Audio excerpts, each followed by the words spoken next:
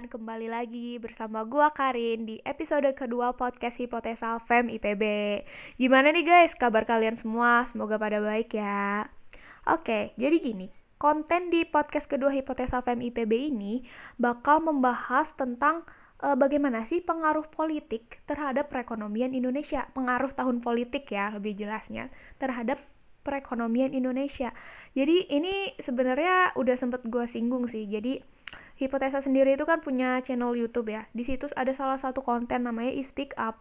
Di mana Speak Up itu jadi dosen-dosen nih berbicara, mengemukakan pendapatnya tentang suatu topik. Nah, kebetulan sekarang itu topik yang membahas tentang pengaruh tahun politik terhadap perekonomian Indonesia itu bakal dibahas bersama Dr. Muhammad Findi yang merupakan salah satu dosen ilmu ekonomi FEM IPB dengan konsentrasi ekonomi politik dan pembangunan. Daripada lama-lama, lebih baik kita langsung masuk aja nih ke kontennya. Yuk kita dengerin bagaimana pendapat Dr. Muhammad Findi tentang pengaruh tahun politik terhadap perekonomian Indonesia. Selamat mendengarkan. Oke Bapak, langsung saja ke pertanyaan yang pertama. Baik. Bagaimana sih Pak kira-kira perbedaan dari tahun politik periode sekarang dengan tahun politik dari periode sebelumnya? Baik, terima kasih Karin. Berbicara mengenai tahun politik sekarang dengan tahun politik yang lalu agak berbeda. Karena bicara mengenai pertarungan ya politik yang saat ini sedang terjadi lebih kepada bagaimana masyarakat mengharapkan suasana yang baru.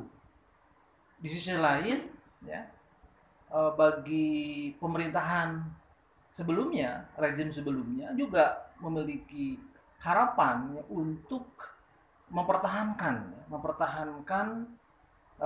bagaimana pemerintahan yang lalu tetap bisa berlangsung secara kepemimpinannya pada tahun ini. Nah, kita ketahui secara terbuka bahwa pertarungan paslon ya, pasangan calon presiden dan wakil presiden petahana Jokowi dan Kiai Haji Ma'ruf Amin serta Prabowo Sandi saat ini betul-betul membawa harapan baru ya. Siapapun yang akan nanti memimpin memiliki harapan baru bagi perekonomian nasional, terutama masyarakat sangat mengidamkan sebuah suasana yang lebih pro terhadap masyarakat, terhadap rakyat. Ya, isu-isu ini tentunya menjadi lebih menarik dibandingkan dengan pertarungan politik pada tahun yang sebelumnya. Begitu Karin, ya. Mungkin Bapak bisa lebih jelaskan yang maksud dari yang lebih menarik itu seperti apa Pak? Bisa jadi mungkin dari yang ekonominya bagaimana Pak seperti itu. Ya, betul. Harapan masyarakat sekarang itu terhadap pemimpinan yang nanti akan muncul ya, terutama perekonomian yang berbasis kerakyatan. Bagaimana lebih pro terhadap produk-produk lokal, bagaimana bisa meminimalkan tingkat kemiskinan di level masyarakat saat ini, termasuk bagaimana pemerintah mengupayakan untuk bisa meningkatkan investasi serta pembangunan infrastruktur yang lebih merata di semua level.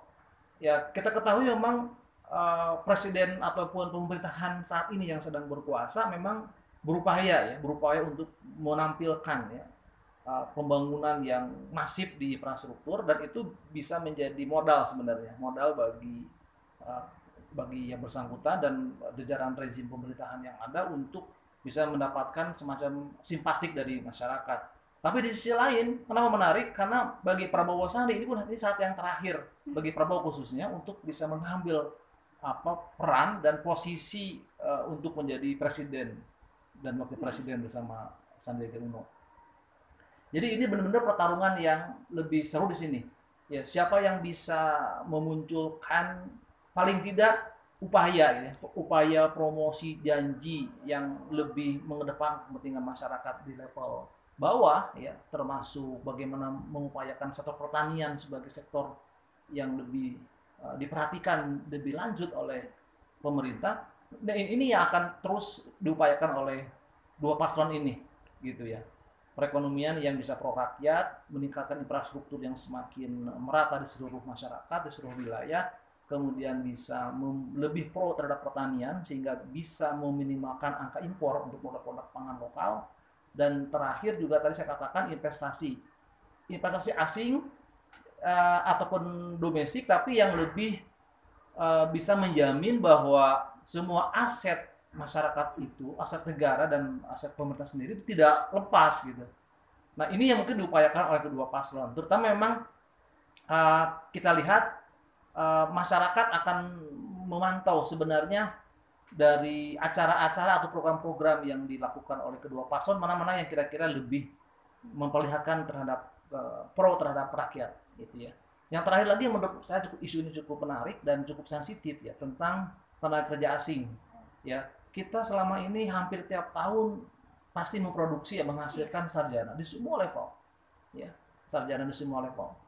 S1, S2, S3 dan dengan kemahiran macam-macam, bidang yang sangat luas. Tapi ketika pemerintah misalkan ada upaya-upaya untuk memberikan porsi ya untuk low level management itu kepada masyarakat luar gitu ya, TKI di sini yang masuk ke Indonesia, ini juga menjadi isu yang menjadi sensitif bagi pemerintahan sekarang, sehingga bisa mengurangi simpatik dari masyarakat. Nah, namun saya akan ulangi lagi ya ke awal tadi diskusi kita di awal, bahwa siapapun yang memimpin bangsa ini hendaknya untuk lebih memikirkan kepentingan rakyat dan bangsa Indonesia. Itu akan lebih mendapatkan sesuatu yang sangat bernilai di samping memunculkan pemimpin pemilu yang nanti gitu ya. Ya, kita pasti akan mendapatkan kemenangan dan kekalahan bagi dua paslon ini. Tapi kalau masyarakat simpel saja sebenarnya, siapapun yang nanti memimpin ingin ada perbaikan perekonomian, kemudian juga jelas adanya sebuah stabilitas politik dan ada public policy yang lebih pro terhadap rakyat. Itu menurut saya. Oke. Pertanyaan selanjutnya ya Pak. Ya. Tadi Bapak bilang bahwa tahun politik sekarang ini kan sangat sengit ya Pak persaingannya. Ya, yang mana tahun kestabilan politik suatu negara itu, apalagi yang negara berkembang itu sangat mempengaruhi contohnya seperti di investasi dan sebagainya. Nah, menurut Bapak bagaimana sih Pak dampak tahun politik sekarang terhadap perekonomian negara itu, apalagi Indonesia kan sebagai negara berkembang Pak, seperti itu. Iya, jelas. Jadi ketika muncul pemimpin baru, ya, pemimpin baru ini artinya pemimpin pada tahun 2019 gitu ya, 2004. Kemudian nanti mereka betul-betul mengupayakan ya perbaikan, upaya-upaya untuk menstabilkan ekonomi dan politik secara umum gitu ya, peningkatan pertumbuhan ekonomi, pemerataan pendapatan gitu ya, dengan rasio Gini yang semakin rendah. Kemudian juga tidak lupa kita sebagai bangsa dengan mayoriti itu umat Muslim juga lebih friendly ya terhadap umat Muslim, tidak memunculkan paranoid terhadap umat Muslim, tapi lebih bersahabat dan lebih bekerja sama antara pemerintah dengan masyarakat Muslim, juga akan memunculkan perekonomian yang berbasis syariah. Jangan lupa itu. Kita tidak pernah lupa bahwa perekonomian syariah, berbasis syariah, ya, itu memiliki pengaruh yang besar ya. Paling tidak bisa menenteramkan umat dengan transaksi non ribawi misalkan. Ya. Nah, itu yang juga perlu dikedepankan oleh pemerintah. Jadi sangat jelas negara berkembang itu kan tidak hanya growth ya, tapi membangun. Artinya apa? Ada perbaikan dari segi kelembagaan, korupsi ditekan gitu ya, penegakan hukum, kemudian adanya semacam upaya-upaya untuk lebih memeratakan tingkat pendapatan ya, mengurangi angka putus sekolah gitu ya, peningkatan kesehatan bagi ibu dan anak. Itu banyak faktor sebenarnya. Itu isu-isu pembangunan ya yang sangat sensitif gitu. Nah, dalam konteks lain kita mengenal ada political goods sebenarnya. Ada barang-barang politik. Apa itu? Bila mana pemerintah bisa menjaga stabilitas 3 komponen pokok, biasanya pada pangan, kemudian pada bahan bakar, kemudian pada transportasi. Ya, bila mana pemerintah bisa mengerem ya tingkat fluktuasi harga yang tidak terkendali, itu juga bisa salah satu menjadi indikator keberhasilan dan pembangunan bangsa kita. Nah, itu titik krusial pemerintahan yang nanti akan muncul harus bisa menjamin kestabilan political goods, barang politik yang stabil itu akan memunculkan rasa ketenangan di dalam masyarakat, kemudian juga akan menjamin tingkat ekspektasi publik.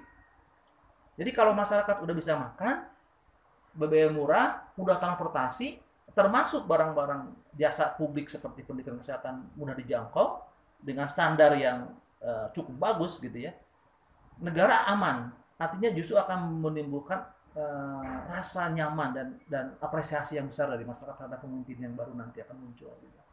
Ya. Kalau dari segi investasi sendiri itu Pak, apakah sangat berpengaruh Pak ya di pasar modal Indonesia itu? Apakah tahun politik ini sangat memengaruhi hal tersebut Pak? Sangat. Jadi biasanya kalau pemodal itu sangat melihat sejauh mana tingkat stabilitas politik. Bila mana terjadi gonjang-ganjing politik, ya hukum tidak dapat ditegakkan, tidak ada kepastian hukum, investor akan lari, ya itu akan memunculkan Indonesia menjadi tidak diminati ya untuk investasi langsung di sini. Jadi nanti pemimpin yang akan muncul nanti harus bisa merevisi, bisa memastikan seluruh peraturan-peraturan yang ada di masyarakat yang berhubungan dengan investasi asing ataupun investasi berbasis domestik itu harus bisa menjamin kepastian hukum. Kemudian tidak ada yang namanya katakanlah pemerintah tidak sampai membackup ya kepentingan mereka. Jadi kita harus rangkul. Pemerintah harus merangkul investor dengan jaminan kepastian hukum dan adanya sebuah stabilitas politik yang terjamin. Oke. Gitu. Selanjutnya Pak, sebagai pertanyaan penutup ya Pak. Jadi baik. Seperti ini, kita ini kan mahasiswa ya Pak, yang mana mahasiswa itu merupakan generasi penerus bangsa. Maka kita juga harus dituntut untuk bisa bagaimana sih menghadapi tahun politik seperti ini gitu Pak. Sikap kita entah itu dari memproses suatu informasi atau dari yang perekonomiannya seperti itu Pak. Nah menurut Bapak bagaimana sih sikap yang harus diambil mahasiswa ketika menghadapi tahun politik seperti ini Pak? Menarik. Kalian mahasiswa kan masuk generasi milenial ya. Kalau kita melihat proses pemilihan umum nanti, masyarakat muda seperti kalian itu punya pengaruh yang besar di dalam penentuan siapa yang akan memimpin nanti. Jadi satu hal yang pesan saya kepada generasi milenial, generasi muda milenial, termasuk mahasiswa, pertama coba cek ya, and recheck dan cek bagaimana jejak rekam pemimpin yang akan nanti menjadi presiden dan wakil presiden di Indonesia. Dicek betul sehingga tidak salah pilih. Ya kita sekarangnya ajasnya langsung, umum, bebas dan rahasia. Ya silakan ya pemimpin yang kalian anggap cakap silakan, tapi jangan sampai gagal paham, gagal memilih. Gagal memilih nanti akan berisiko 5 tahun ke depan, ekonomi tidak ada yang bisa menjamin seperti apa. Nah, jadi yang kedua, setelah kalian memastikan pemimpin yang paling pas, yang memiliki keberpihakan terhadap perekonomian nasional dan masyarakat, berikutnya adalah kalian perlu untuk memantau. Ya, kalian sebagai social control, ya, sebagai masyarakat yang punya andil besar untuk mengevaluasi kinerja pemerintah. Ya, oleh karena itu, setelah memastikan siapa yang akan dipimpin, kalian berikutnya perlu untuk memantau bagaimana perjalanan pemerintah di dalam membuat policy-policy yang kira-kiranya apakah sesuai dengan harapan publik ataupun tidak. Gitu. Ya, sehingga bisa menjamin ekonomi sesuai dengan harapan kita tadi, pro rakyat, terjaminnya pertumbuhan yang semakin stabil, pengangguran yang bisa ditekan, ya, alias serapan tenaga kerja semakin baik begitu. Nah, itu ada di tangan mahasiswa. Ya. Kalian memang kalau di kampus tidak boleh politik praktis. Di kampus harus steril, netral dari politik praktis. Tapi kalian sebagai warga negara ya punya andil juga untuk memantau, melihat sejauh mana pemerintah itu berjalan. Polisi-polisi seperti apa? Apakah pro terhadap rakyat atau sebaliknya, pro terhadap kepentingan dari asing misalnya. Gitu. Jadi intinya kita sebagai mahasiswa juga harus kritis ya Harus Pak kritis, harus kritis, tapi dengan cara yang baik ya, tidak boleh dengan cara yang anarkis ya. Tentunya kalian sebagai mahasiswa yang elit, mahasiswa itu kelas menengah, kelas elit perlu memunculkan daya kritis, tapi harus dengan cara yang baik ya, cara yang sopan, yang mencitrakan sebagai generasi masa depan gitu, yang unggul. Oke Bapak, dari sekian atas pertanyaan-pertanyaan dari saya dan terima kasih atas tanggapan Bapak. Sama-sama Karin. Apalagi tadi sebagaimana mahasiswa, seperti apa yang dikatakan oleh Dr. Muhammad Vindi bahwa kita sebagai mahasiswa harus kritis menghadapi segala sesuatu yang terjadi di negara ini khususnya. Oke Bapak, sekian saja pertanyaan dari saya dan terima kasih atas tanggapan-tanggapan yang telah Bapak berikan. Seperti yang banyak hal yang bermanfaat ya yang bisa kita ambil, apalagi tadi menurut Dr. Muhammad Vindi bahwa bagaimana mahasiswa itu harus bersikap kritis terhadap apa yang terjadi di negara ini. Oke teman-teman sekalian, sekian saja Economic Speak Up kali ini. Sampai jumpa di Economic Speak Up selanjutnya.